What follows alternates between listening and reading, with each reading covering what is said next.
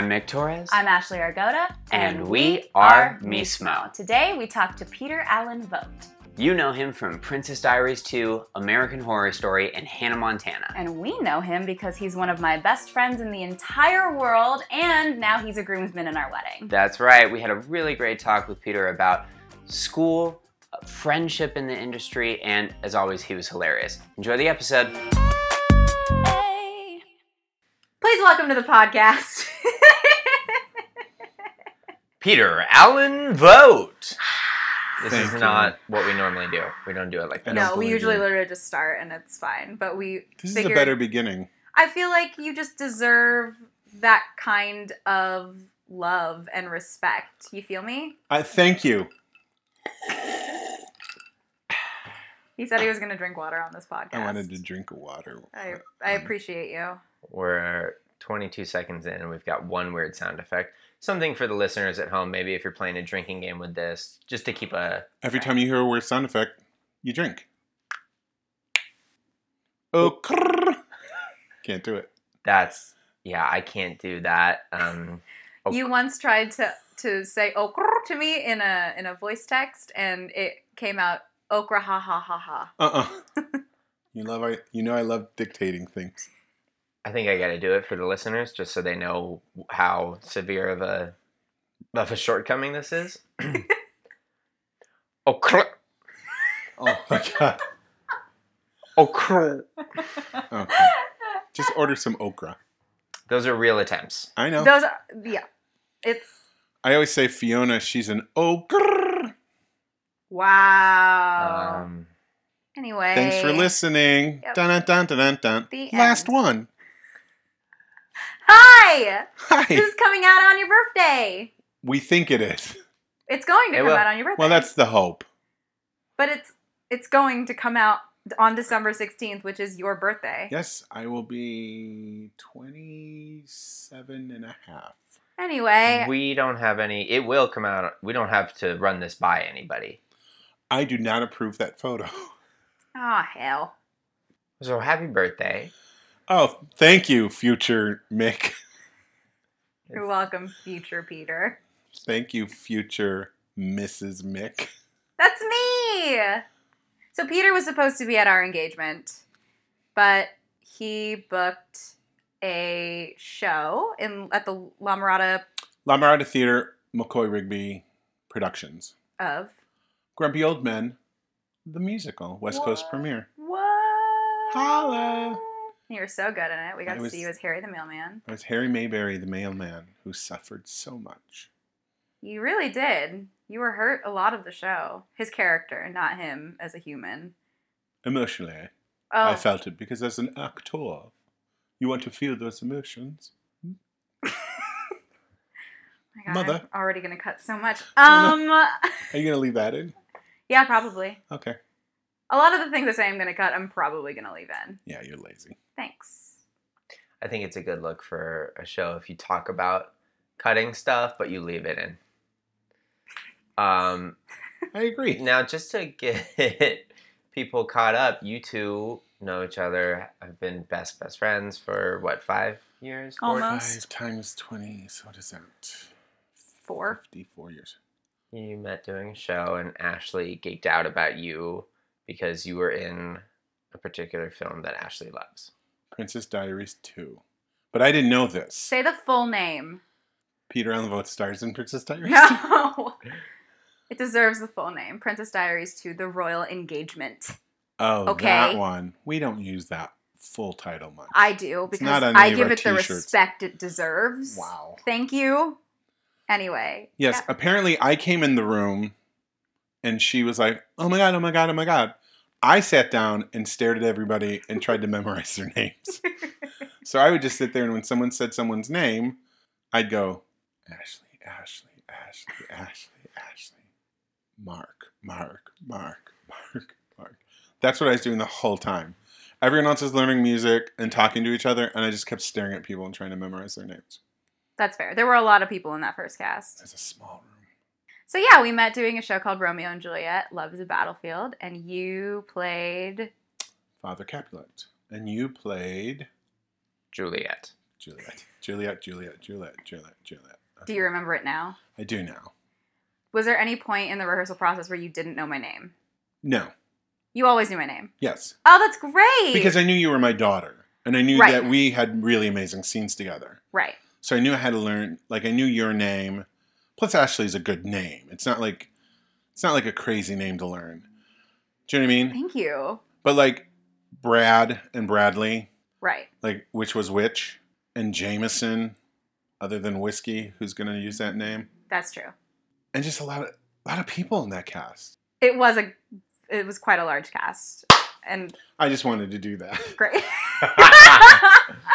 I am terrible at people's names. I didn't know your name for a while, and then when I learned your first name, didn't know how to pronounce your last name. Nobody ever knows how to pronounce my last name. Vagut. Yeah, they say Vaget or Voigt, even though there's not an I in it. Right. There's a version spelled with an H. It's V-O-G-T, so it's just vote, Mhm. because the O and the G create that sound. What sound was that? Oh, very German. But some Wow. people have an H, because when you put the H in, Uh-huh. that's more of a vote. Right. Interesting. Really? Sure. So I didn't tell Peter that I was a fan of The Princess Diaries because I was trying not to be an idiot. And then one of our cast members, I walked in one day and I had tweeted something about how excited I was that I got to work with somebody who was in one of my favorite movies. And I walked into her basically telling you what I said on Twitter, and it was super embarrassing. But I'm also very grateful for it because we started such a special friendship. And we were never apart to this day. That's true. We spend Way too much time together. 90% of our time together. I think besides my fiance, you are the person I talk to the most in my life. Same for me, Really? Yeah. Besides your fiance? besides your fiance. Oh. That's fair. But we've had a pretty amazing friendship. We've gone to Iceland and London together. Yes. We've fulfilled that dream together. We've done Vegas. We've done Vegas. We've done my car dying. My car dies at times and Sure. won't start. Sometimes it just, wants to take a nap, and it tells us by just not starting. By not starting. Palm Springs. Yeah, a lot in Palm Springs. Palm Springs a couple of times. Vegas, it did that. In I the did that parking in garage. Vegas, and you just booked it up the parking garage just in hopes It that started. would make it. They came inside when we were checking into a hotel in Vegas, and the guy comes up to me and goes, "Your car's not going to start, and if you don't move it, we're going to ticket you or something." And I was like, "But if it doesn't start, how am I going to move it?" And he just stared at me. So I walked outside. It started, and in a panic, I screeched the tires and drove up a parking garage 7 stories to where I could find a parking spot, and then pulled in backwards just in case. But the car was fine from that point on. And It'll go years. Right, but then we checked into the room. We get there, and we're like hanging out. Your brother Paul came to visit us because they were in Vegas. So My brother was doing the show. Yeah. He was doing a show, and that's why we were in Vegas. Yeah, he came to say hi to us in the room. And our friend Paul Vato Mm-hmm. hooked us up in this hotel, get us a really great rate. So then we open, at this point, we'd been in there 20 minutes. I had already opened something to eat. I was hungry, so I started eating things. And then I opened the closet, and there were clothes in there. And we were like, oh man, somebody left their clothes in here. That's so crazy. We got to tell the front desk. And I walked into the bathroom, and there were toiletries everywhere. And we looked at each other, and we were like, this is somebody's room. Somebody's currently So in we this did room. what everybody would do. We started filming. I was like, oh no, this is somebody's room. And I turned on my camera, and I think I got as far as showing the toiletries on camera Oh no, we got the closet. and the closet, and then we hear the The doorknob door jiggle. opening! And we were like, The person came to the room, and there's 2 people standing there. So he opens the door, and we're like, hey. They gave us your room, and we haven't touched anything, and we're going to leave right now. Yep. It was so awkward. And he was like this. He was So a guy nice. He from closed the Texas. door. He was He wanted super Texas. drunk. Yeah, He was drunk. He was like, he wanted to hang out. He was like, hey man, if I have the extra bed, so if you guys need the room, no worries. You just come right back. And we were like, no, we're gonna go and figure this out. So then they gave us another room, but it was on the floor that they were doing construction. Oh my God.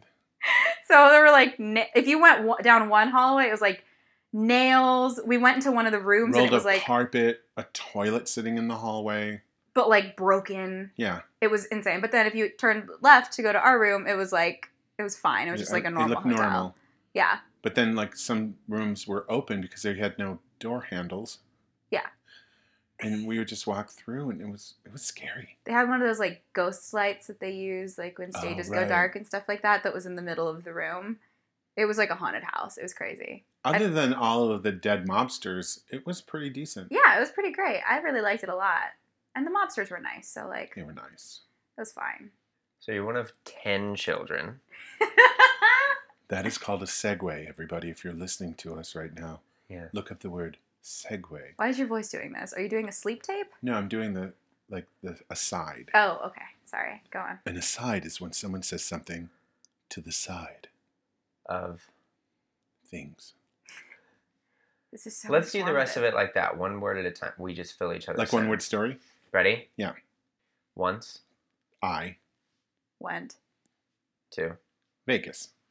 Then Amelia, Hit. her car, Hard. on my. Kneecap. It's one word. It's the first improv warm-up game we've done on the show. Wow. That was great. So you're one of 10 kids. I am one of 10 kids. And I know this story, but where did you grow up? How did you get started? My mother gave birth to me. Wow. That's As a good many start. do. It's a good How I start. got started. Vroom, vroom. I was born in an igloo in Alaska, New York. He's lying. He's literally lying. It's not where he's from Buffalo. Buffalo, New York. Well, actually, the town of Tonawanda. New York, yeah, where I'm from, the Buffalo region, Uh-huh. has crazy town names. So there's the city of Tonawanda, North Tonawanda, town of Tonawanda, Cheektowaga, and Lackawanna. I did not know any of this. I'm fascinated. How's Tonawanda? Town of Tonawanda. Town of Tonawanda. I Got know. it. I'm with you now. You said it real fast. I know. Okay. Town of Tonawanda. North Tonawanda. Alright. City of Tonawanda. We were doing Wow. a show. We moved to Orlando. We were doing a production of Sweeney Todd. And they ask you to stand up, say your name, and say where you're from. So I think Paul was first and stood up, said his name, and said he goes, and I'm from the town of Tonawanda. And across the room, this girl stands up and says, Cheektowaga. And I went, no way. Lackawanna, Cheektowaga, Tonawanda. And everyone's like, what is happening? But we were just shouting out towns that we lived around. That's crazy. I didn't know that. Yeah. I always say. Well, I just say from Buffalo. Yeah. But yeah, we lived in the town of Tonawanda. Right. A sleepy little New York hamlet where I did no Hamlet. Right. No, it's just a town. So you're from a town, Tonawanda. born by a mother. Born by a mother. Then you get into acting. How is it? You studied it in college? It's a weird thing. I guess we should say I have a twin brother. For those people who are listening don't know, Mm-hmm. I have an identical twin brother who is also in the industry. So, growing up, no one in our family was involved in theater or anything like that. We were just none of it. And Paul and I would gravitate towards it. Now, growing up, my one brother played trumpet, and I thought that was cool, so I took trumpet lessons. And then Paul took drums. And then when we got into high school, he got into like the show choir. And I had started playing drums, and I was in the band playing drums. Then we auditioned for our first musical together, which was How to Succeed in Business Without Really Trying. And we got cast as just like chorus guys, but we played these cops, and they did a sight gag, us being twins. And from that point on, we started doing shows. But I don't think we ever, I don't know, like I never really said, this is what I'm going to do. But I really enjoyed it. I enjoyed singing, I enjoyed doing music, and I enjoyed doing the musicals, but I also started getting in all the plays. My first play I did was Arsenic No Lace. And then I did a really great murder mystery play. It's not well known. It's called Exit Who. It's a farce. Really, really funny about people in New Hampshire, and murders happen, and it's really hysterical, and it was a lot of fun to do. So, and then while we were in high school, we started doing college productions and community productions and started doing shows with our teachers, because a lot of our teachers were performers. And then as we went into college, we started doing professional theater. But when I was in college, I went for music, performance in opera, and studied psychology. And then one day said, why am I paying for my college through being an actor? Because Buffalo has a ton of professional theaters. So then I changed my major and got a BFA in acting with a minor in music performance and psychology. You're so smart. It wears off. Does it? Yes. Now that I'm 27 and a half. It wore off so quickly. Happy birthday to me. So yeah, so that's how I kind of, but through like high school and in grammar school, we did plays and we were always performing, but I don't think, for me at least, I never thought this is what, I wanted to be a lawyer. Originally I wanted to be a lawyer. And then I wanted to be a writer. And I went to community college for the first semester of college before I went to the University of Buffalo. And I studied journalism. And I wrote a story that my teacher got published in one of those magazines that publishes everybody's stuff. And then I just kind of stopped writing. But during this, we were constantly doing shows. There's a summer musical theater workshop that we did every year. That I, started off in chorus and became like the lead of the shows in 5 years. And it's a great community and family. So there was all these really exciting things. Paul and I both went to, we had won a competition that we got to go to New York, I think when we were 16, to perform monologues, like Shakespearean monologues and stuff. And we got that when we were I think we were 16 when that happened.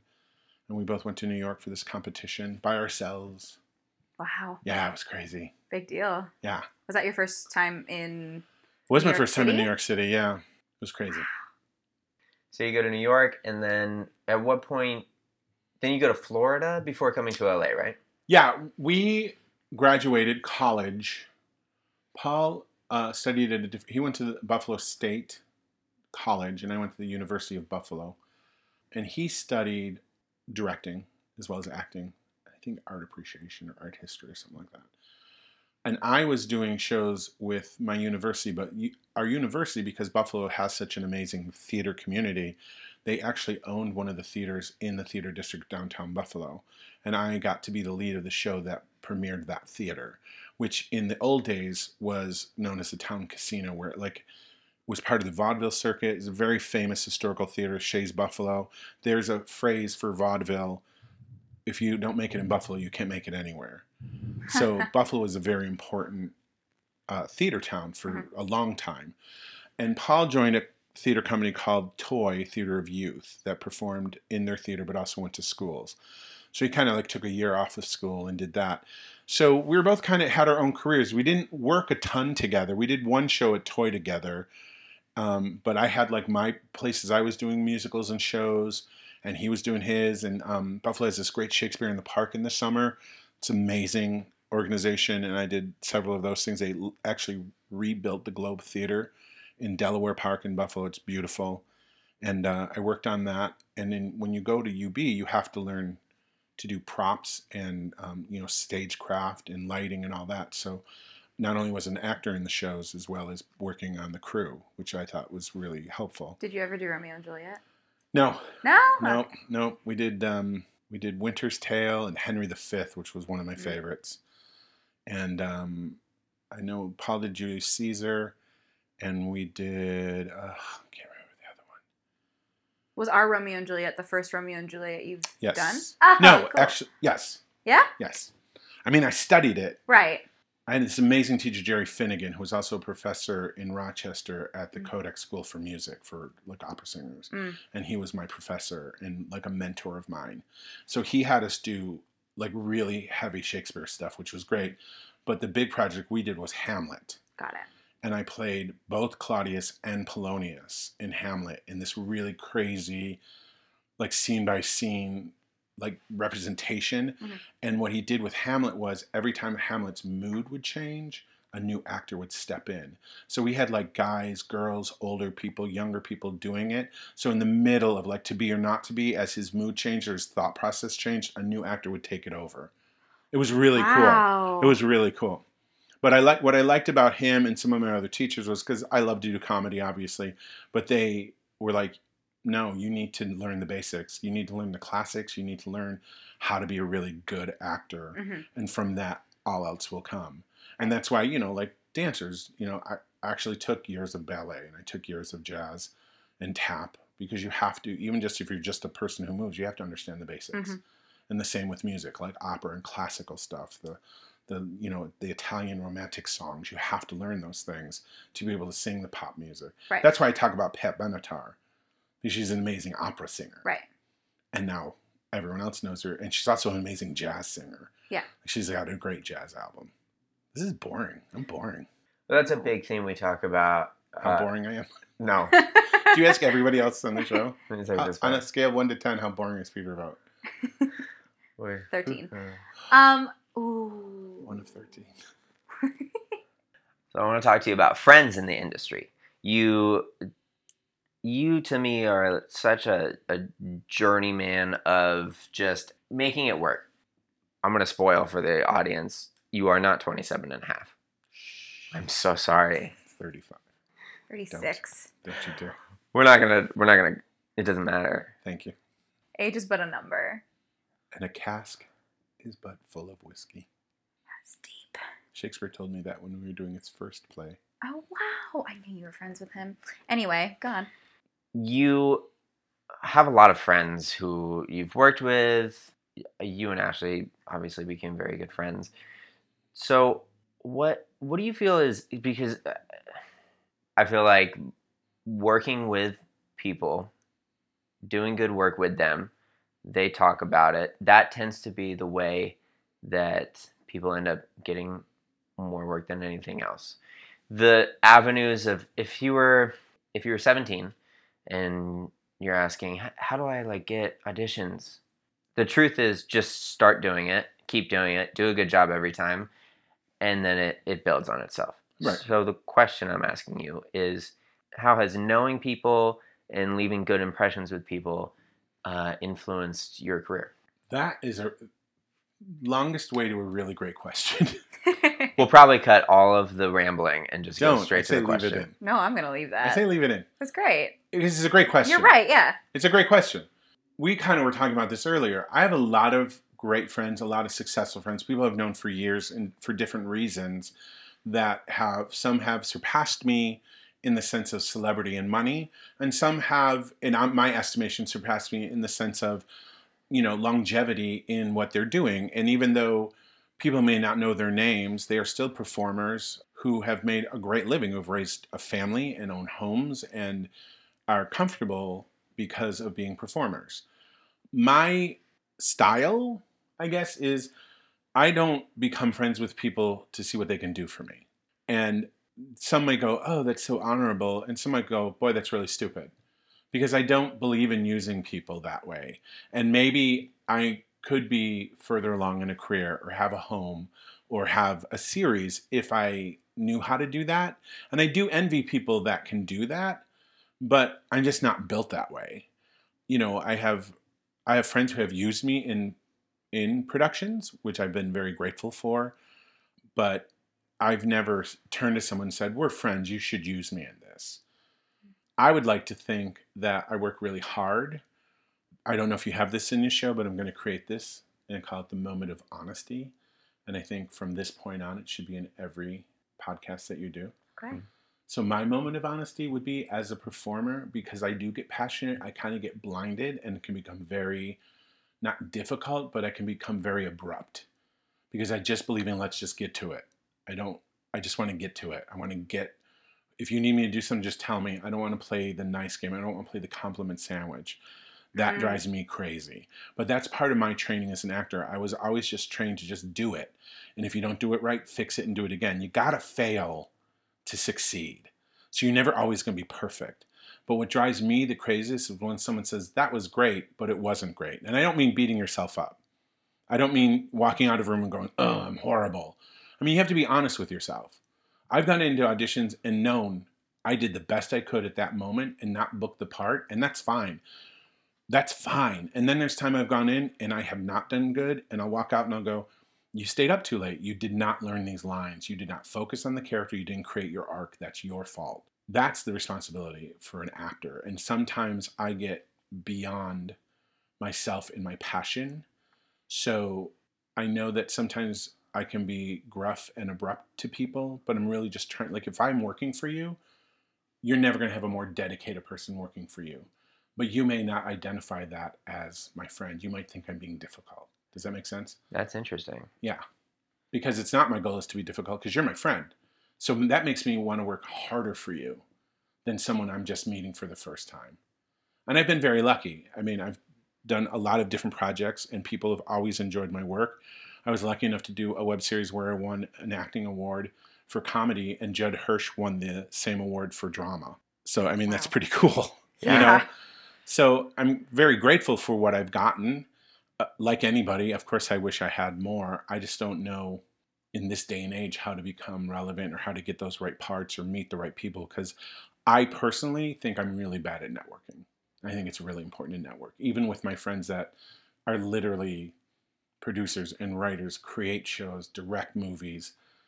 And I wish them all the best. And I'm a huge fan of everybody's. I don't hate anyone for their success. I am a champion for everybody who's doing it that are my friends.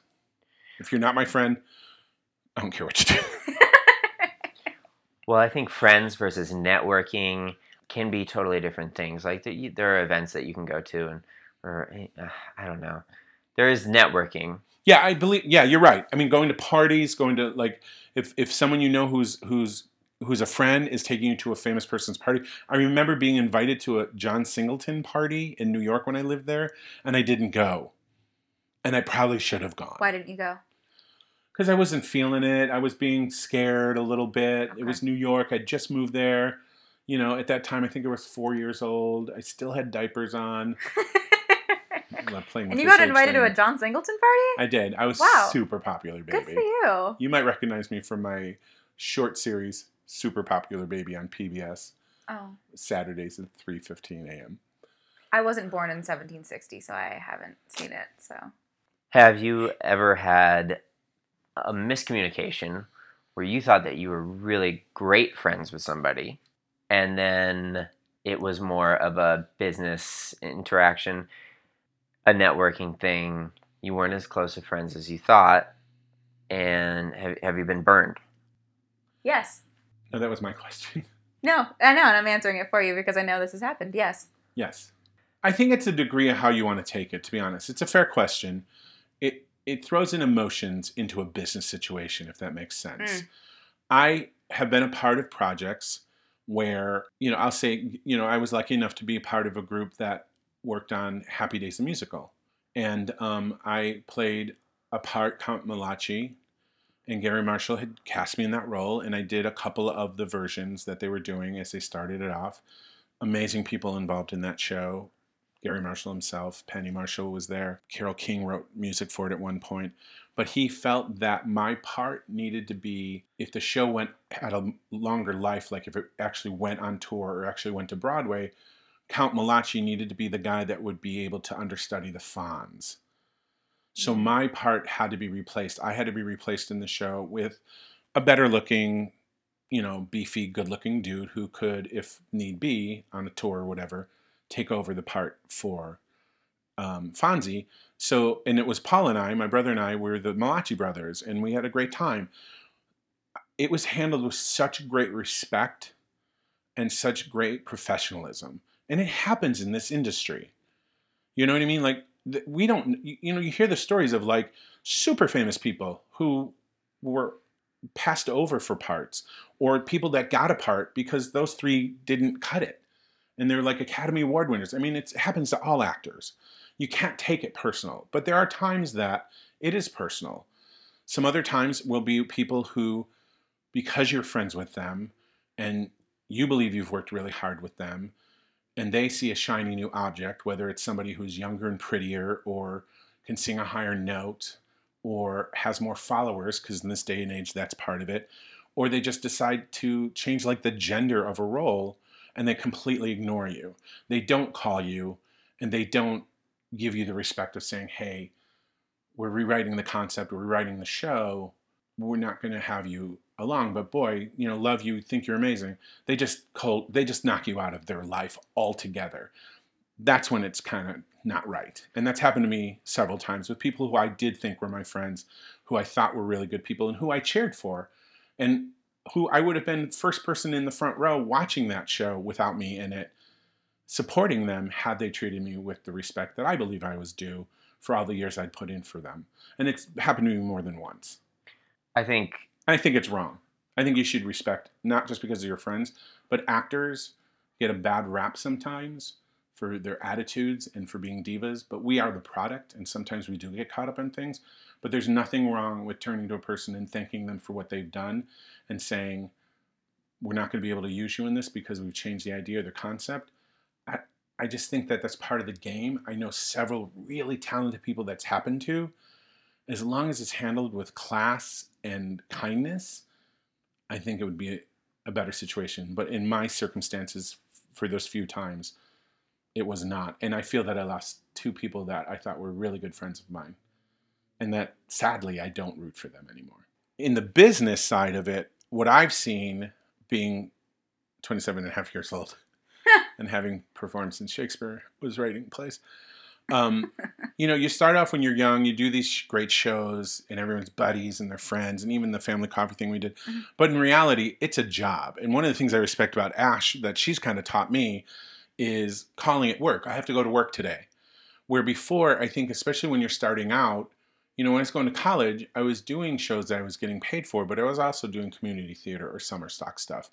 And those are where you make your buddies and your friends and everything like that. And it's great. It's a huge plus. But I don't think you should expect it. And I don't think it's bad if you walk out of a production and you don't ever talk to those people again. That's happened to me. And there's no love loss. I've done some amazing plays. I've been lucky enough to do some great musicals. I've worked with some really amazing people and several people I haven't talked to. But if I saw them tomorrow, I'd be so happy to see them. And there are people that I've worked with for a millisecond who I'd never think to go up to and be like, hey, and they have been like, oh my God, how are you? What's going on? And some of them are very successful. So I think it just goes back to the thing. I know it sounds weird, especially people who know me being like, but it's that kindness thing. It's just, we're all in it. Some are lucky enough to go further in it and make some really great money, and some are just in it for the love of it. But we're all in it in different levels. So when it comes to that side of it, I think honest friendships should endure. With Florida, Paul and I moved to Florida right after college. We were about out of college for about almost a year, if not a little less. We went and opened the parks in Disney. We were part of the crew that opened the Disney MGM Studios, now the Disney Hollywood Studios. That group of people are still to this day our family. We performed together, we went through a lot together, but we also grew so close that it's odd that sometimes when I refer to home, I talk of Orlando. And I lived there for only about 10 years.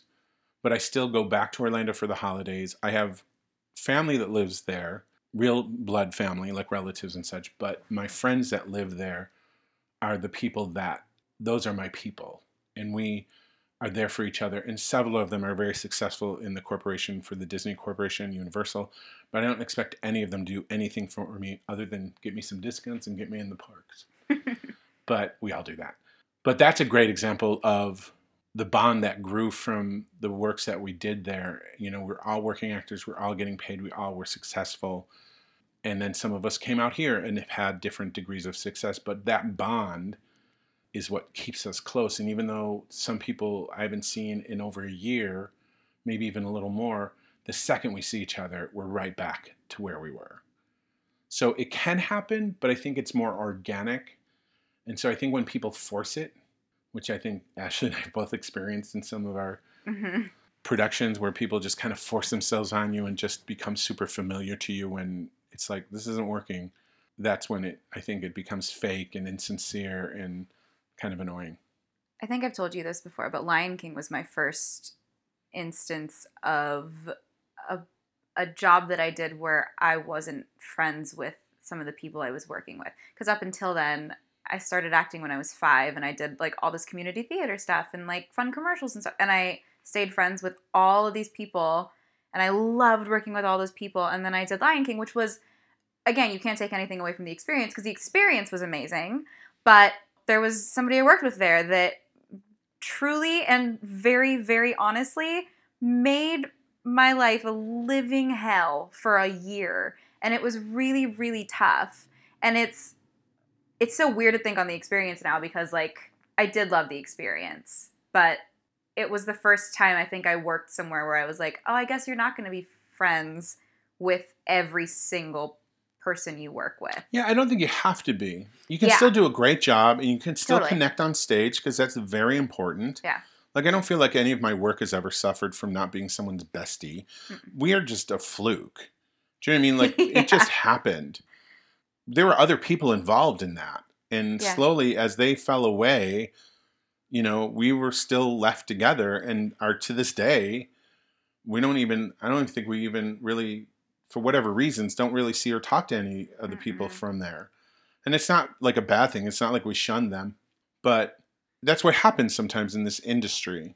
You know, we were all out last night as we were, and was talking about certain people that we were with that I hadn't seen in a while yet. You saw how gracious they all were. Okay. I'm just clapping. And we haven't seen each other in quite some time. But yet, the friendship is still there. Do you know what I mean? And any single one of them could do something for any single one of each other. But that's not why we're friends. And I don't believe that in this industry. I think it's really important when you want to be with somebody who's a friend, and if they're in the industry, you should decide, is this going to be a friend or is this a network contact? And you should be honest and upfront with that. Again, I'm horrible at it. I will be your friend or I won't be your friend. And a lot of people don't want to be my friend. I'm a lot to deal with. It not is an important distinction to make, and people get it wrong all the time on either end of the spectrum. Yeah. And you could take two people who are working together, put them in different rooms, and get opposite answers. I have a question that I think asked almost every guest on the podcast so far. And now, Ashley's question. Ashley's question.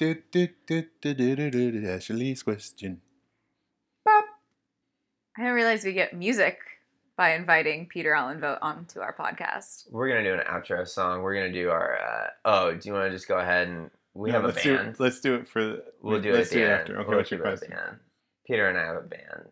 You remember it. Oh. We haven't sang for you in a Oh while. my God, that band. Yeah, we The gave it ska a name. band? Yeah. Kind of ska-ish, but we have a name for it now. It's ska adjacent. Yeah. Ska adjacent. Like I know what Like ska adjacent meant. like I'm, successful adjacent. Anyway, I ask all of our guests this question because I feel like I think they've all had different answers so far. But what do you think is the biggest misconception of being an actor? Tuna noodle casserole. Wait, what? Not what's the meaning of life. What is the biggest What do you think is the biggest misconception of being an actor?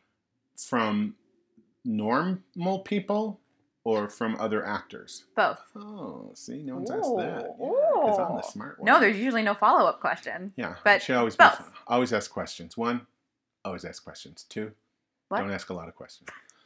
I think from the outside people, I think if they see you on TV, they think you're rich or they think you're successful and they think that you are living this amazing life. They don't understand that our industry is the only industry where you have to apply for a job every day. Oh, You're that's so constantly true. Always applying for the job. You don't, those people, like I was just commenting on the people who are doing The Simpsons and how they've been doing it for like 32 years. And God bless any of them that are listening. So happy for them again. I rave for them. But holy cow, who wouldn't love to have a gig performing for 32 years on any type of show? Right. Or even in theater. Like when you hear about people who've done like a Broadway show for over 5 or 6 years, it's amazing and it's rare. So any type of person will see you and think you must be raking in the cash because they recognize you from TV. Or they see you in a commercial, or they know that you've done a play with somebody famous. They don't get it. Like sometimes we're paid less than minimum wage. Yeah. It's not all that. It's what we have to do to get more work. I mean, I think we talked about this at one point. I think I was mentioning to you today. It's like I literally have like 5 or 6 jobs that pay different amounts of money here and there just so I can survive. You know, yeah, I'd love a movie or a TV show. I'm ready. Anybody who's listening, please give one. But I think that's a huge misconception, that people think we're just lazy lounging actors who are just like sitting by the pool and eating grapes because grapes are good. I think other performers kind of also have that misconception. I think people who are new to the industry think that because you have a resume and stuff like that, that you're doing better than you are, but also don't understand the work that you put into it. Nothing makes me more frustrated than when someone's like, yeah, I want to be an actor. What have you done? Nothing. What?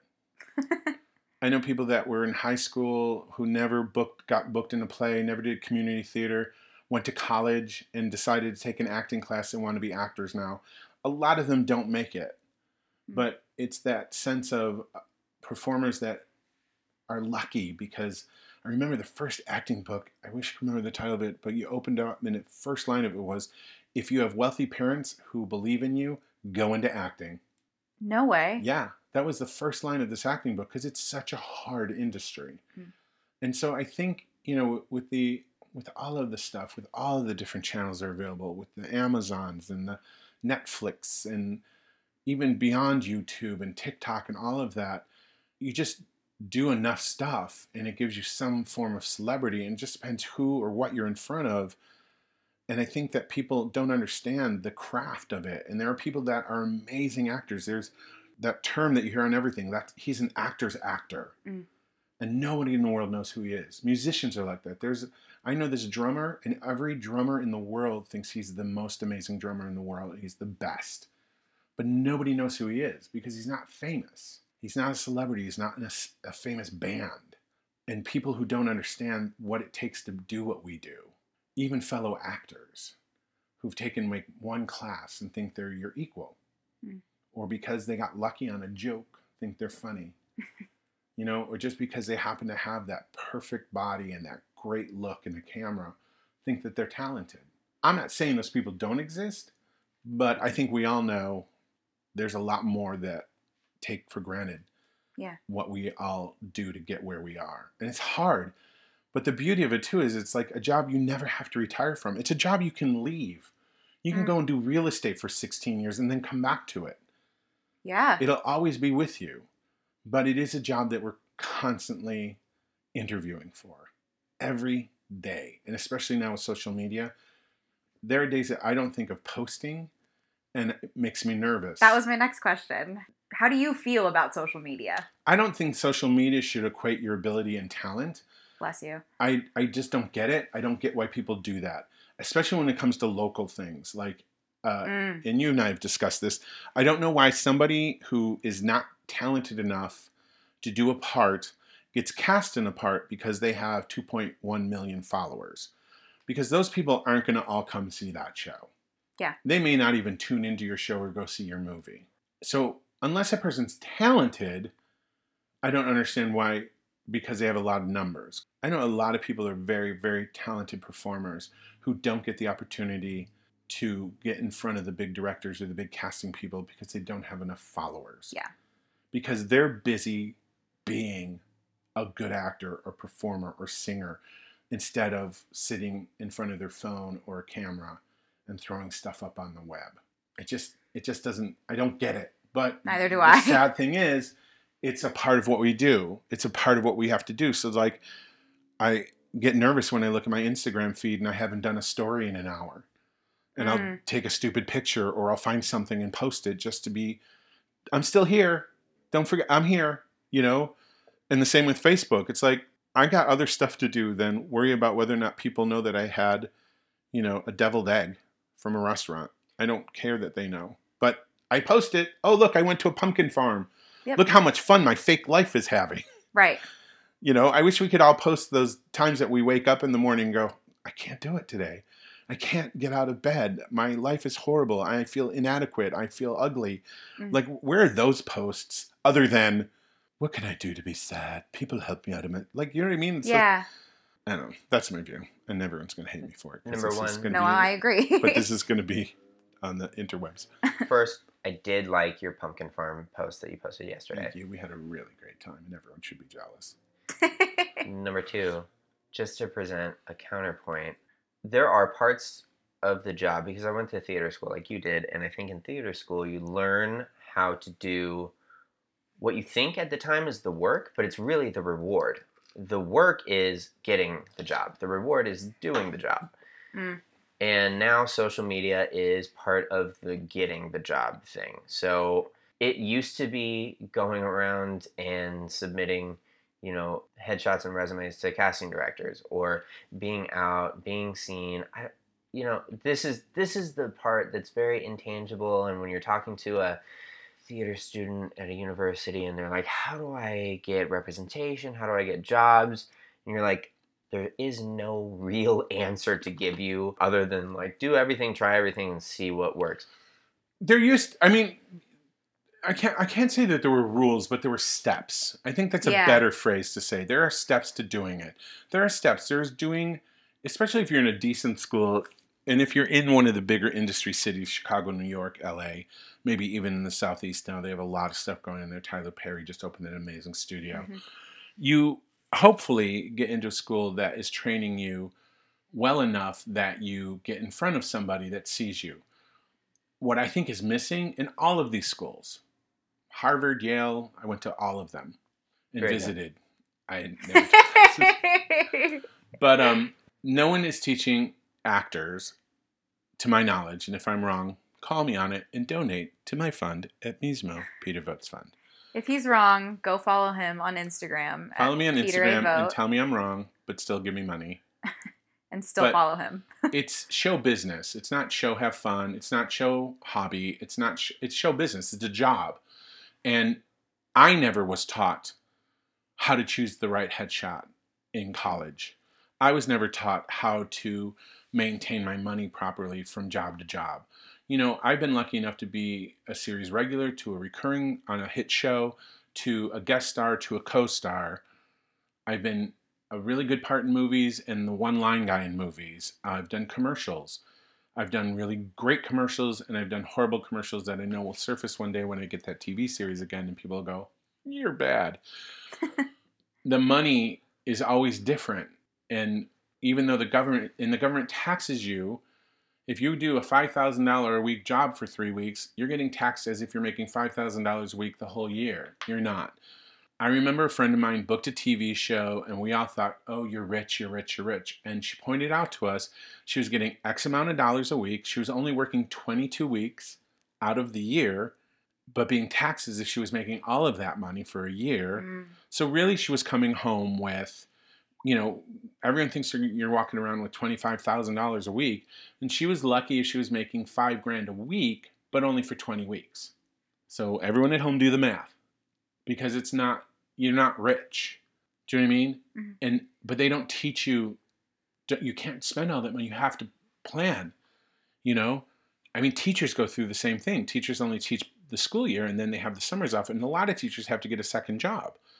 And people don't realize how hard that is. And I think teachers are amazing, so I'm not equating like actors with teachers. But unless you can be on a show for 32 years like The Simpsons, that gets amazing pay raises, and get you tons of work that you don't know what to do with yourself. As an actor, you should be taught money management. You should be taught business and how to market yourself, marketing, sales. A friend of mine once said that your agent is your salesperson and your manager is your marketing person, and you have to treat them as such. And all of these things were amazing, but learned halfway through the game, and for me, probably not at all, because I'm still, playing guy to the left, number 3. No, I'm not. I'm okay. But I think there's a lot lacking in any sort of school for acting, because I think they make people turn into those people like, I must have my center, I must have my quiet, I must have this moment, instead of I can create, but my creation is something that people should pay for, whether you're union or non-union. I don't want to get into the fight about which is better and all that sort of thing, but I believe that you should be paid for your abilities, because that is what you do.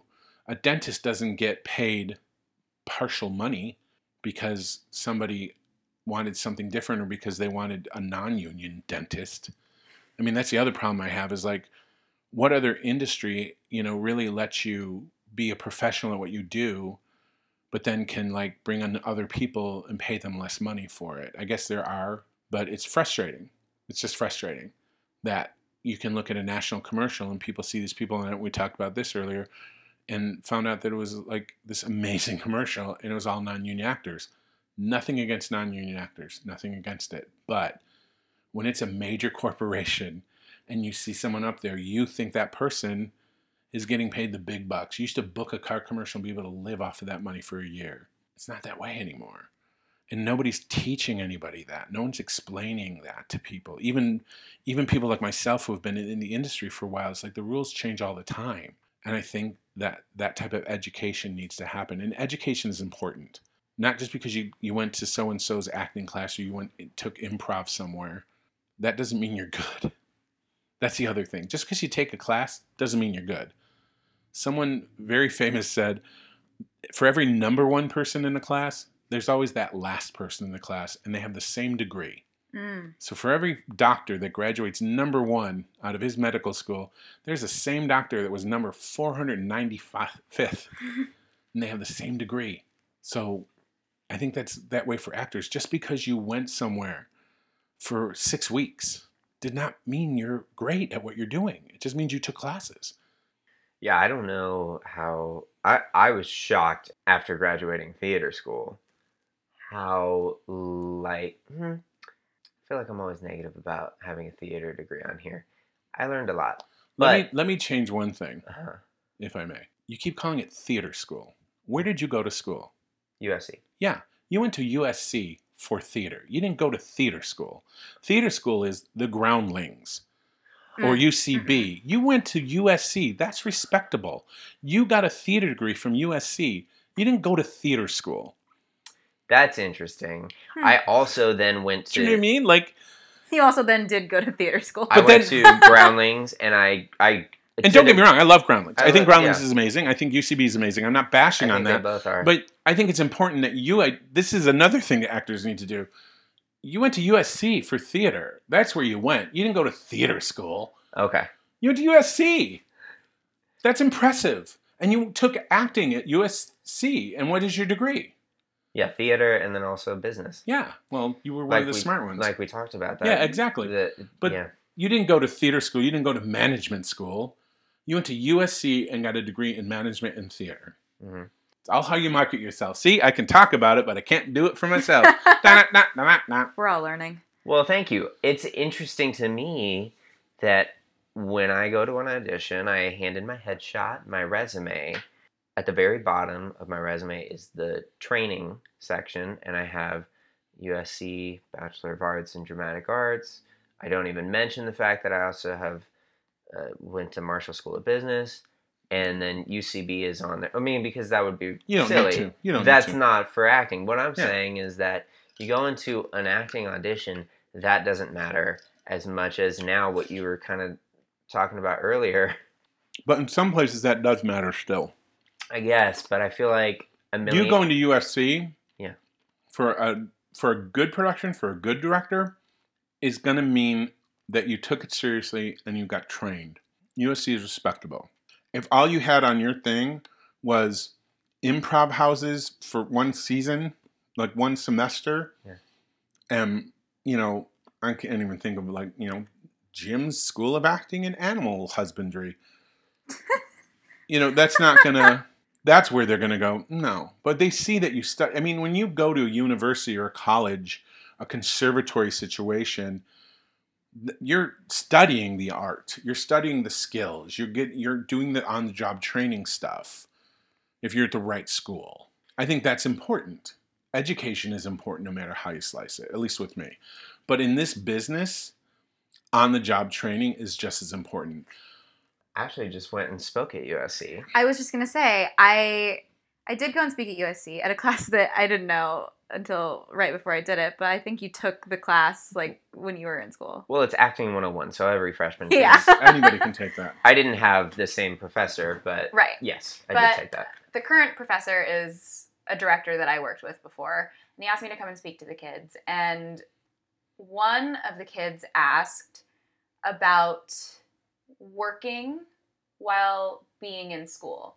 Now, I know I went to NYU, not at the Tisch program, but I do know that if you are in the Tisch program, you're not allowed to have a manager, agent, any of that stuff. You can't work. Yeah. USC was the same Can't way. work. Yes. Apparently, at the Tisch program, if you have it, you can't be in the school. But I know or at least from what the students told me at USC, you can go and work. You can audition. It's just frowned upon, and like you can't miss classes because of an audition. Like they don't support that. That's stricter. When I went to my university, what I was going to say was, I did shows because that's how I paid for my schooling. I was a waiter, of course, because Right. every actor should be a waiter. If none of you have been waiters, you're not true actors. Sorry. So, Ashley, you can leave the room. Never waited. No. Nope. All right. You're both out. This show is over. Thanks for listening. Our podcast has ended. I do randomly have a bartending license, but I never Okay, used that's it. good. Never That's used good it. Oh, but times you should stop talking, and that was one of them. But in my university, the plus was, going back to kind of tagging out what you're saying is the on-the-job training, is I was taking classes during the day, but I was lucky enough to be working a lot with my professors. And when I was in high school and doing shows that were like college level or community, those teachers became my equals. And I learned a lot from them. That's the other thing I think people don't do, is when you're on a set, when you're in a show, watch the other people. Watch the people that have been in the industry for a while. Watch how they work. Paul and I were lucky enough to do an episode of a show called Chicago Hope, where we played Siamese twins. And it was our first day of filming. The director was a man named Peter Medic, who directed the movie Romeo is Bleeding. He's a great, amazing director. Mandy Patinkin was doing a scene that we were a part of. And the scene was that his daughter on the show had just had surgery, and he was checking on her. We were in the hospital situation. Paul and I were in the hospital bed. They were not 3 feet away from us. And all of a sudden they said, okay, we're ready. Let's go. And action. And we couldn't hear a thing because they were performing so realistically and so quiet. He was being super quiet because it was his daughter. She just had surgery. It was literally, the two of us just looked at each other and were like, whoa, we have got to pull way back. We have got to get to a level that's equal to them. This is like a masterclass of masterclasses. And we did. And the nice thing is that at first they were a little worried about us because here come these two large, funny twins, but we needed to be dramatic. We needed to be serious. And we especially needed to be in that scene. So I think it's important to pay attention and watch. I think it's important to listen and kind of identify things. But as far as I know Tisch does that. Yale does the same thing. If you're in the master's program, I don't know about the undergrad, but the master's program you cannot perform, but they also cast the master's program. At Yale, it's as if they're casting a company. They have a season, and you will perform on the stage and do shows. I saw John Turturro in one of his shows there. It was amazing. Troilus and Cressida, it was unbelievable. And he was a student. So I think it's something that can happen, but it depends on where you are, too. Well, the kid that was there and who asked the question was very frustrated because he was like, I don't understand why it is so frowned upon that, I've gotten this opportunity. He had an opportunity to go on set and shadow a director who was directing a very famous sitcom, and the school was very upset with him for doing that. He's obviously still in the school, he's fine, but they just don't support people going out and doing that. And me, I'm going to interrupt you just for a second, because to me that's ridiculous. Yeah. If he's shadowing a director and if he wants to be a director, they should do everything in their power to make that happen. And that's where I would have an issue. It should be school credit or something. It doesn't have to be school credit. He just shouldn't be frowned on, because that to me is exactly what you should do. Because unless they can give you that exact education, they shouldn't be not allowing it. Which kind of answers the debate that I kind of had with this teacher, because he was saying, I didn't get school credit for it. I tried to get school credit for it. They said no. And I was like, well, even if you're not getting school credit for it, if this is what you want to do, if you want to learn what it's like to be on a set and you have a director friend who's working on a huge set right now, go. Forget the school credit. It's life credit. Yeah. Do you know how many people would kill to have that opportunity to shadow? If you want to be a director and you get to shadow a director on a very successful sitcom, That's a rarity. So as this kid is saying this to me, all of the kids in class now are like, yeah, I want to, like, what if I want to go and audition for something? What if I, like, have an opportunity outside of this school? Da da da da. And it became this whole class discussion. And I don't know if this is just because I didn't go to school for it, so I can speak so much to learning from experience and, like, being on set with people who had been working forever and ever, and I was able to just watch them and learn from them, and that was my school, and I loved that, and I learned so much from that. But the professor basically was like, he kept going back to the question, then why are you here? Why are you in college then? Because if you want to go and do this, then quit school. He said, you should be enjoying this time in college, and you should just be learning how to do what you are going to do, and then you can do it. But I guess if you have the opportunity for an experience, or, like, if you have opportunities to go and audition for things, I guess I just don't see what's wrong with going and doing that, as opposed to the teacher who thought, do nothing in this profession for 4 years and just go to the school, because he was like, if you're not going to do that, then leave school. You don't have to be here then just go act. I think it comes down to, it's very much a conservatory set mind, where Okay. conservatory is about studying the whatever you're studying. You know, if you're a dentist, you're learning to be a dentist. You don't go out and put braces on people. Right. So if you're in a conservatory atmosphere, yes. Again, I was very fortunate because I was doing shows Mhm. while still being educated by some really amazing professors and mentors and teachers. But I was also learning while doing these shows. You know, Right. there was never a time that I was like, I got this. And was your school pretty supportive of? Yes, but I didn't Mhm. expect school credit. That's Right. where it gets a little weird for me. It's like Right. it's like you Which is can't- what I told the kid. I was Yeah, like, you I can't don't get care if you school get credit. school credit for it, but go but and do it. They shouldn't frown on that. If anything, they should let him do it and then come back and share his experience with the other students. Another girl said she had a friend who is a psych major who is also an actor, and that her friend has a show on Netflix, and she goes, the psych department has, like, they will give him work so that he can go and shoot things. Like, they are so supportive of him being on that show. And she was like, so the fact that a different department in this school is okay with an actor going to school at the same time is so crazy, because the department of that industry is not supportive of that at all. Yeah, I find that odd. I mean, I would, Right? especially because it's in this town. Yeah. I would think that unless you're in a true conservatory atmosphere, and a lot of people say if you're going to be in that type of a setting, it's more or less to really hone the craft or to be an educator of the craft. Mm. A lot of people will say, you know, those who get masters, the reason they get a master's is to teach. Okay. It's a way of continuing on. You can still be an actor, but you're getting a master's will help you get teaching jobs as an actor. You know, you become an acting teacher in a way. Okay. There's not, you know, if I'm casting a show and you walk in and you have a master's and you've never went to college, but you're killing it and you can't even say the line right, you're going to get the part. Right. I don't care that you have a master's. Like, it's nice to see people have had training, but I think in the end, it's that sense of, you know, wow, you had it. You gave me what I was looking for. You were able to take directions. You had the spark. You know what you're doing. That's where I think it's important when you get educated. But I also think that's a business side of thing. Like, no one teaches you how to do an audition.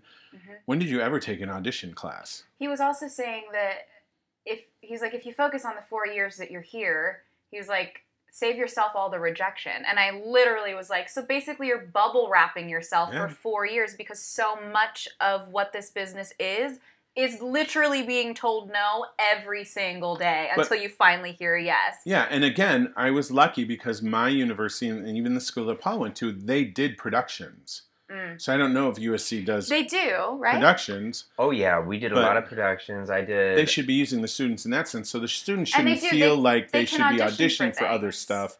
You Please have, correct me if I'm wrong. But also, so if you're going to, this is another point of contention with me, is a lot of kids are going to school for theater, and TV acting, commercial acting, and Different. film acting are all three different things. Yeah. And now on top of that, throw in the social media stuff.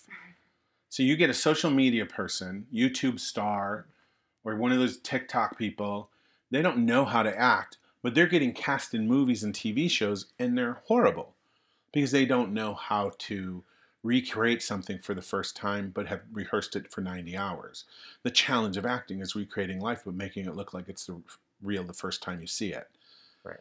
You So know? most of the universities are theater programs. Right. There are at USC at the time there were a couple of film classes, on camera classes. I took every single one that was in the theater program.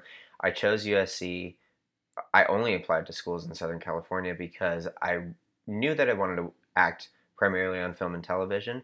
I'll always do theater because that's how I started, and I love it. But it was more like, if you want to be a dancer, you study ballet because then you can do basically anything with your body. You can pick up the rest of it more easily. I feel that probably I agree that they're different mediums. They require different performances. If you were to choose one to study and then be able to transfer that onto other mediums, I think theater is the ballet of acting. It is the most difficult. It is the most on the actor. A theater professional is going to more easily and more with more grace be able to transition into film and television than somebody who's only ever been on camera, then speaking to the back of a big auditorium because they don't know how to use their voice. Oh, Maybe. absolutely. I agree with that 100%. I mean, I'm theater trained. Yeah. But you have to be willing to identify and know that, you know, in theater, you do it now and that's it. The words come out of your mouth, you answer. If you said the wrong line, you keep going. In a movie, you stop, you go back. Same with some TV shows you can, some TV shows you can't. Some have a live audience, some don't. You know, movies are never filmed in front of a live audience. There's all that energy, the different types of energy that happen. And I don't think that anybody's trained for that. If you're a theater actor, you're like, you know, da-da, da-da, da-da, da-da, da. You can't do that in a TV show. You know, I worked for Disney, and like one day I think I had a commercial audition for Toyota. I had a Disney audition for a show on the Disney Channel, and then I had an audition for Law and Order LA. Couldn't be three more different things that you have to do with your look, your mind, your body, your voice, your intonations, your character, everything. And it's one of those days that I call it "What a Great Actor Day," because I got to go to these three different places, and every place I felt satisfied with what I did. I didn't book any of those jobs, which is the wake-up call to America. You don't book everything. But I felt good about what I did in each one of those. And with the last one was the Law and Order one, and the woman was really impressed with what I did. And I said, I have to be honest, I've had a crazy day, and told her, and then showed her what my auditions looked like. You know, I did what I did in the other thing. And she was like, do you know how many people don't think of what you're doing? And I that's why I feel it was a great actor day. Didn't book the part, but I felt like I booked the room, which is a real big thing, you know. And I was called in a few more times for it, but, you know, you don't always book everything. But if you get a casting director that likes you enough, you eventually, you know, the law of averages, you'll get it, you'll book it. But you have to be able to identify where you're going and what to do in that room. So you can be theatrically trained, but unless you know, you have to turn it down to 2. The first commercial I booked was a Ford commercial, and what happened was I got called back, and I kept hearing them telling the people that were going before me they were too big. So I went in the bathroom and looked in a mirror, and I kept doing the lines until they were, to my estimation, the most quiet, most boring thing I'd ever done in my life, and I booked it. Because my idea of what's subtle is not the camera's idea of what is subtle. But I was never trained on camera and then see what I was doing. So that's why I used the mirror, because I was watching and watching and watching. Nope, it's too big. I got to bring it down, bring it down, bring it down. And that's what Paul and I learned in that first day on that show, Chicago Hope, was our level of normal is still too high for the TV camera, because the TV camera picks up everything, even more than a movie camera does. My acting coach used to put a camera, or like put her hand like near my face if I was ever being too big. She was like, the camera's right here. You literally don't have to scream at anyone, because if the camera's here, it knows every single thing you're doing. It's nuts. But to go back to what you were saying, those that are trained in film and TV, I find, do not transfer the stage well, because they're too quiet. They don't realize that you only have one shot. So I think it going that direction from TV and film to stage If you're successful, congrats. But I don't think everyone's as successful as they think they are. One of the professor's points was that there are shows at USC and you can audition and you can get cast in them, and that prepares you for the rejection that you will face eventually in the business. Do you agree with that? Do you agree with what he said about that? No. Okay. So the way that it's set up is everybody knows all of the shows. There's like 9 shows a semester. Everybody gets to go in and audition for the entire pool. But obviously, you don't get notified of every single audition that's happening. I didn't get in the actual business.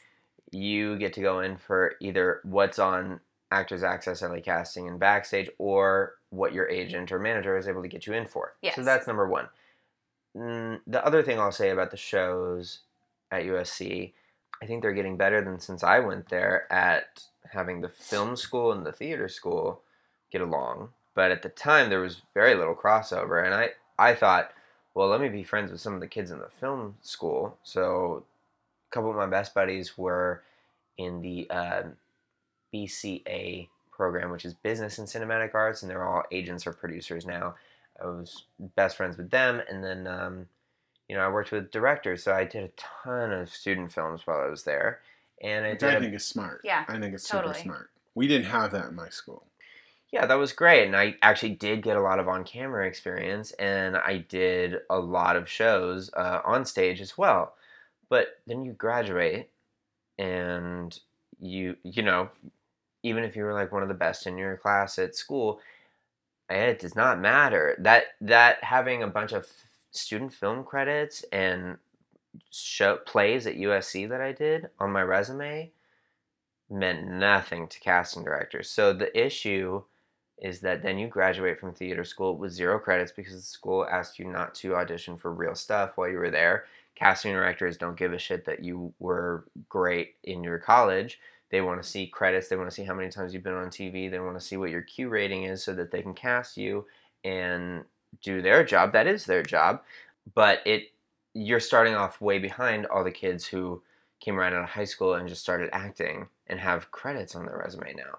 And then you get all these kids who went to college and are used to a certain lifestyle, and now they're poor. Now they can't get work, and they're freaking out. And a lot of my peers have dropped. Yeah, they're no longer working. They're in different industries because you just get crushed right out of school. Well, it's not easy. I mean, nobody lies about that. It's one of the toughest careers to choose. I mean, I truly count myself lucky. I mean, I'm not rich or famous, but I've literally been working as an actor since I was 19 and being paid for it. And now you're 27 and 27 and a half. Incredible. But I mean, I have been very lucky. Not everyone has that story. Some people didn't start till later in life and have gone super successful. Some people, I've done shows with people who have been like, oh yeah, I was an engineer for 25 years of my life. Now I'm in acting. It's a different way of people getting in and out, but it's hard. And if you want a certain lifestyle, this is not the industry to go into. And many of my teachers at my university were like, we don't tell people to go into this, but you should go into this. And they were very supportive. But even, going back to how you're saying like your film school and your acting school were never together, I don't understand why schools do that, because the music department of my university and our theater department were not friendly towards each other. So there wasn't even a musical theater program. I believe now there is. But I was literally in the music department, the theater department. I was even part of the dance department. And the dance and theater department were friendly, but the music department was always segregated. And they never did musicals. So it was very odd because my basic career of life has been musicals. And I don't know, again, that goes down to an education thing. It's like, why is that not something that they just all put together?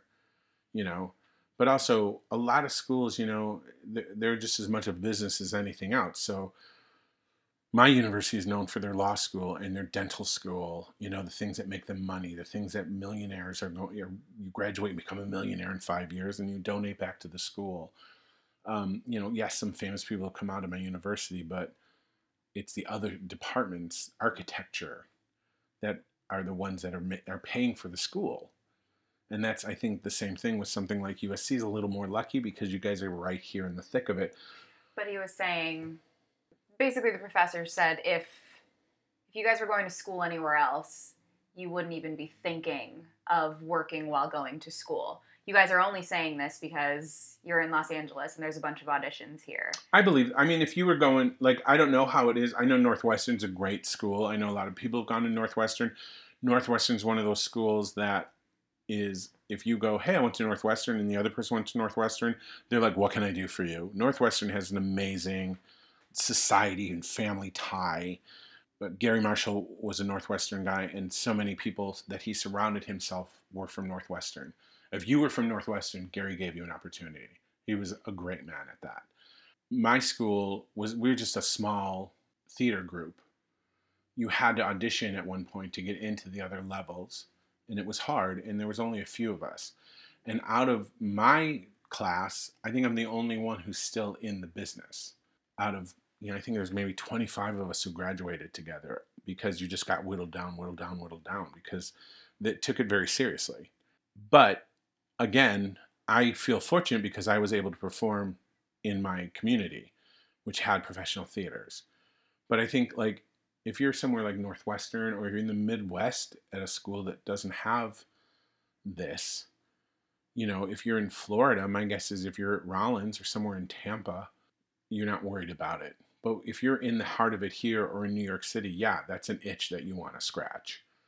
And do you think it's an itch that should be scratched? I don't know. It's hard to say because it's if it's something that the students want, then I think the school should learn a way to educate them in that if they don't want to lose them to that. So I think an audition class with people, I mean, you have the resources. I don't doubt there's 100 casting directors that went to USC in one way or another. Bring them in and have them run workshops. Give your students amazing workshops. I mean, when we started working for the Disney Corporation years ago, they would give us these amazing workshops with people. I mean, we had a vocal workshop with Mandy Patinkin.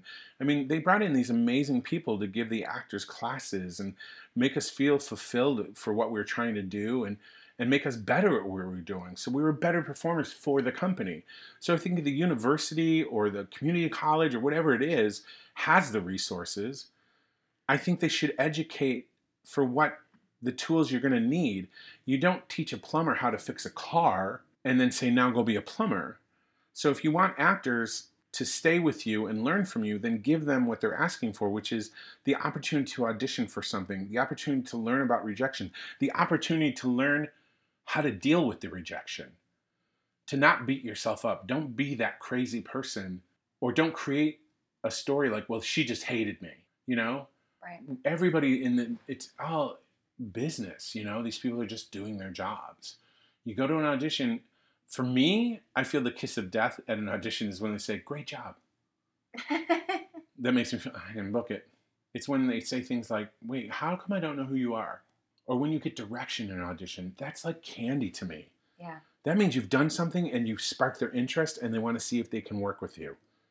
That's great. If they say, we gave you 3 scenes, we're only going to do 1, and you do that 1 scene and they go, let's see the other 2, that's a win.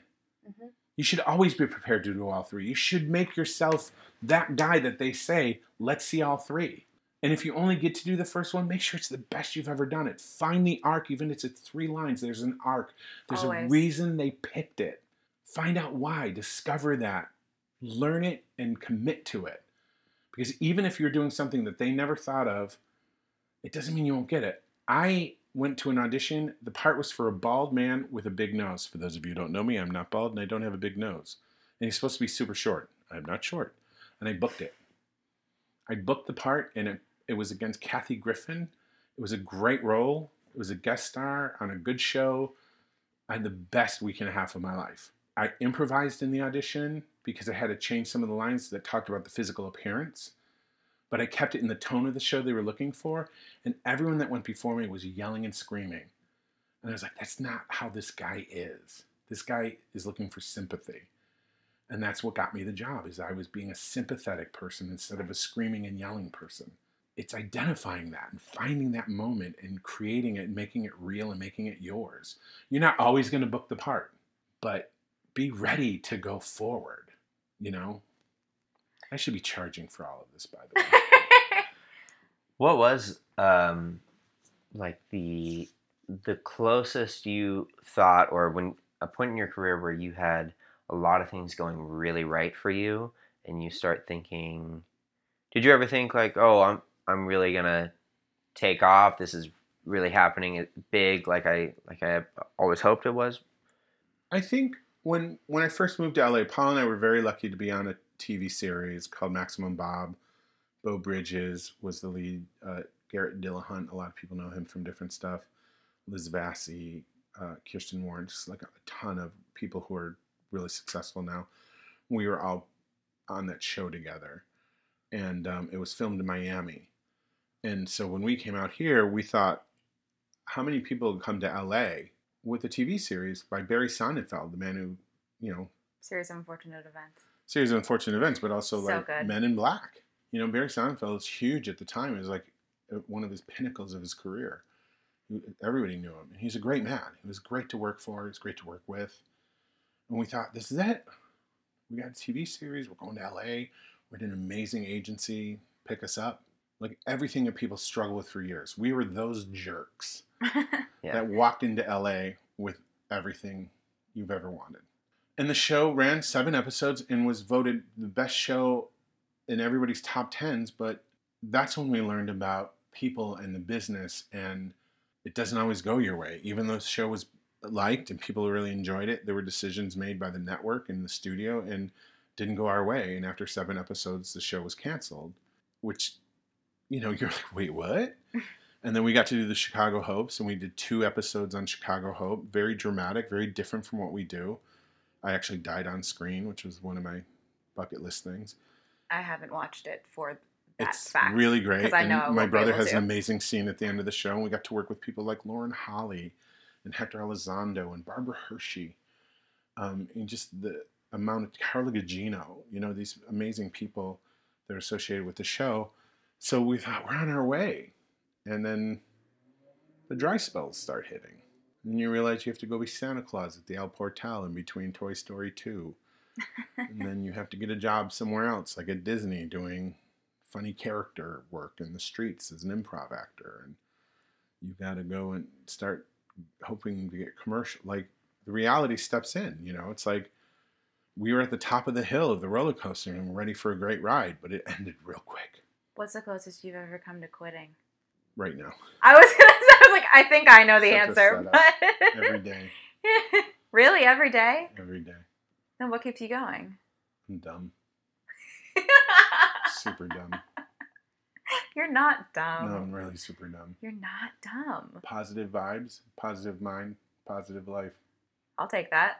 You're reading off of my vision board. Yeah. I see now. Okay. That is the thing I've noticed, is that the guest sits facing the vision board. Yeah. So you should dream specifically. It says that on our vision board. I like that it says it on our vision board. What we You fear. should dream We specifically. need to do. You're just University reading. of Southern California. It's my degree. Finish strong. Please Uh-huh. don't pee in this room. Wait, what is that? We've had some issues in here. I don't know. I mean, I guess in a way I do every day think about it, because it's exhausting at times, and I'm not where I wanted to be at this point, 27 and a half, Right. you know, but then being an actor is like playing the lottery with scratch off tickets, because you never know when you're going to win. You never know that day that you walk into that room and you read for that part that it's not going to be the moment.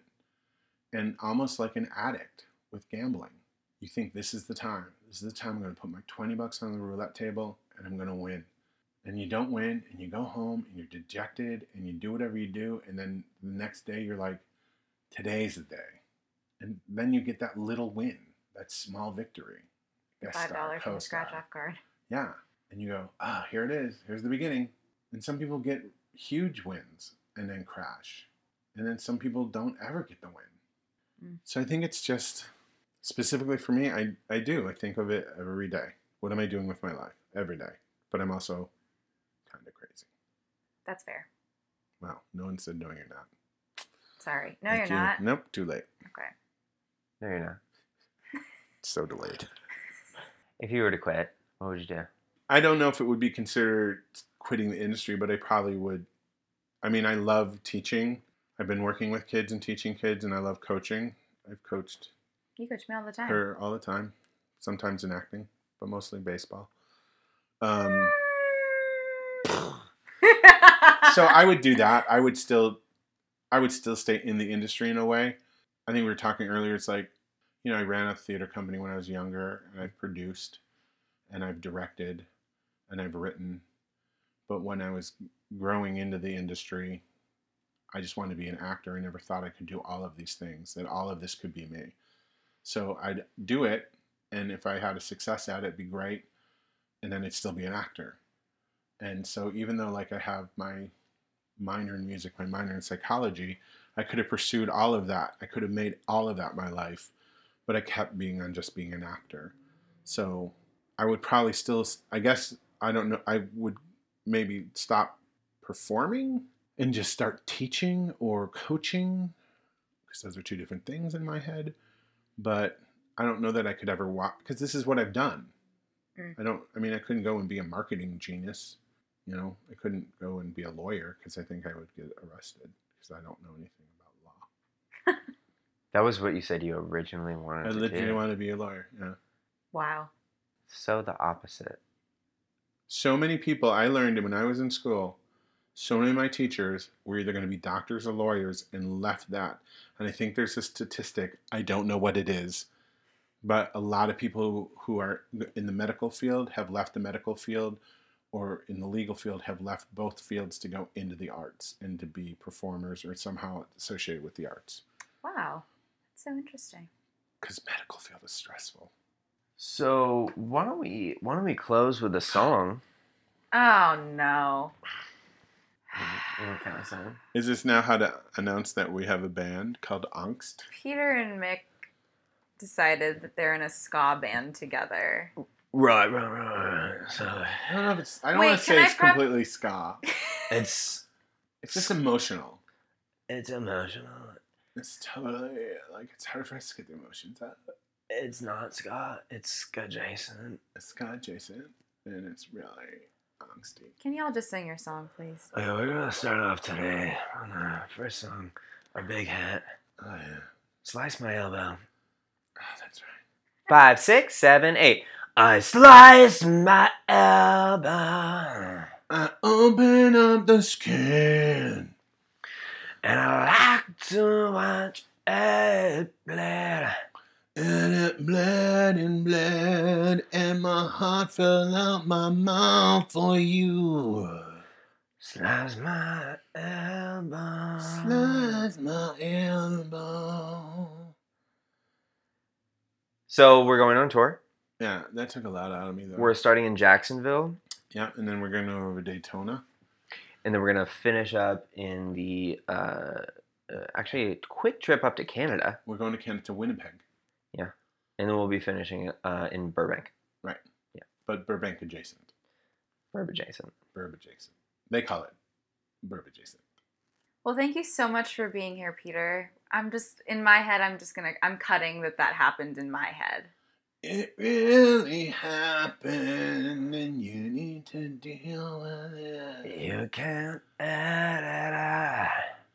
Don't lose this moment, 'cause it's magical. I wouldn't want to deprive the public of this. What is the ska band called again? Angst. Angst. Angst. Okay. Angst adjacent, It's Angst adjacent. it's like angst. but only it's German. It's Okay. Das ist einen Angst adjacent, ja. wir are das Angst. Ja, das Angst adjacent. And with that, thank you so much for doing this. Thank you, and I get a car for this, right? Yeah, it's waiting for you outside. Oh, It's the one that you came in here with. I get to keep that car. Yeah, you get to just keep your car. Oh, nice. Yeah. Anyway, you're the best. Thanks. Bye. Bye! Goodbye. Thank you.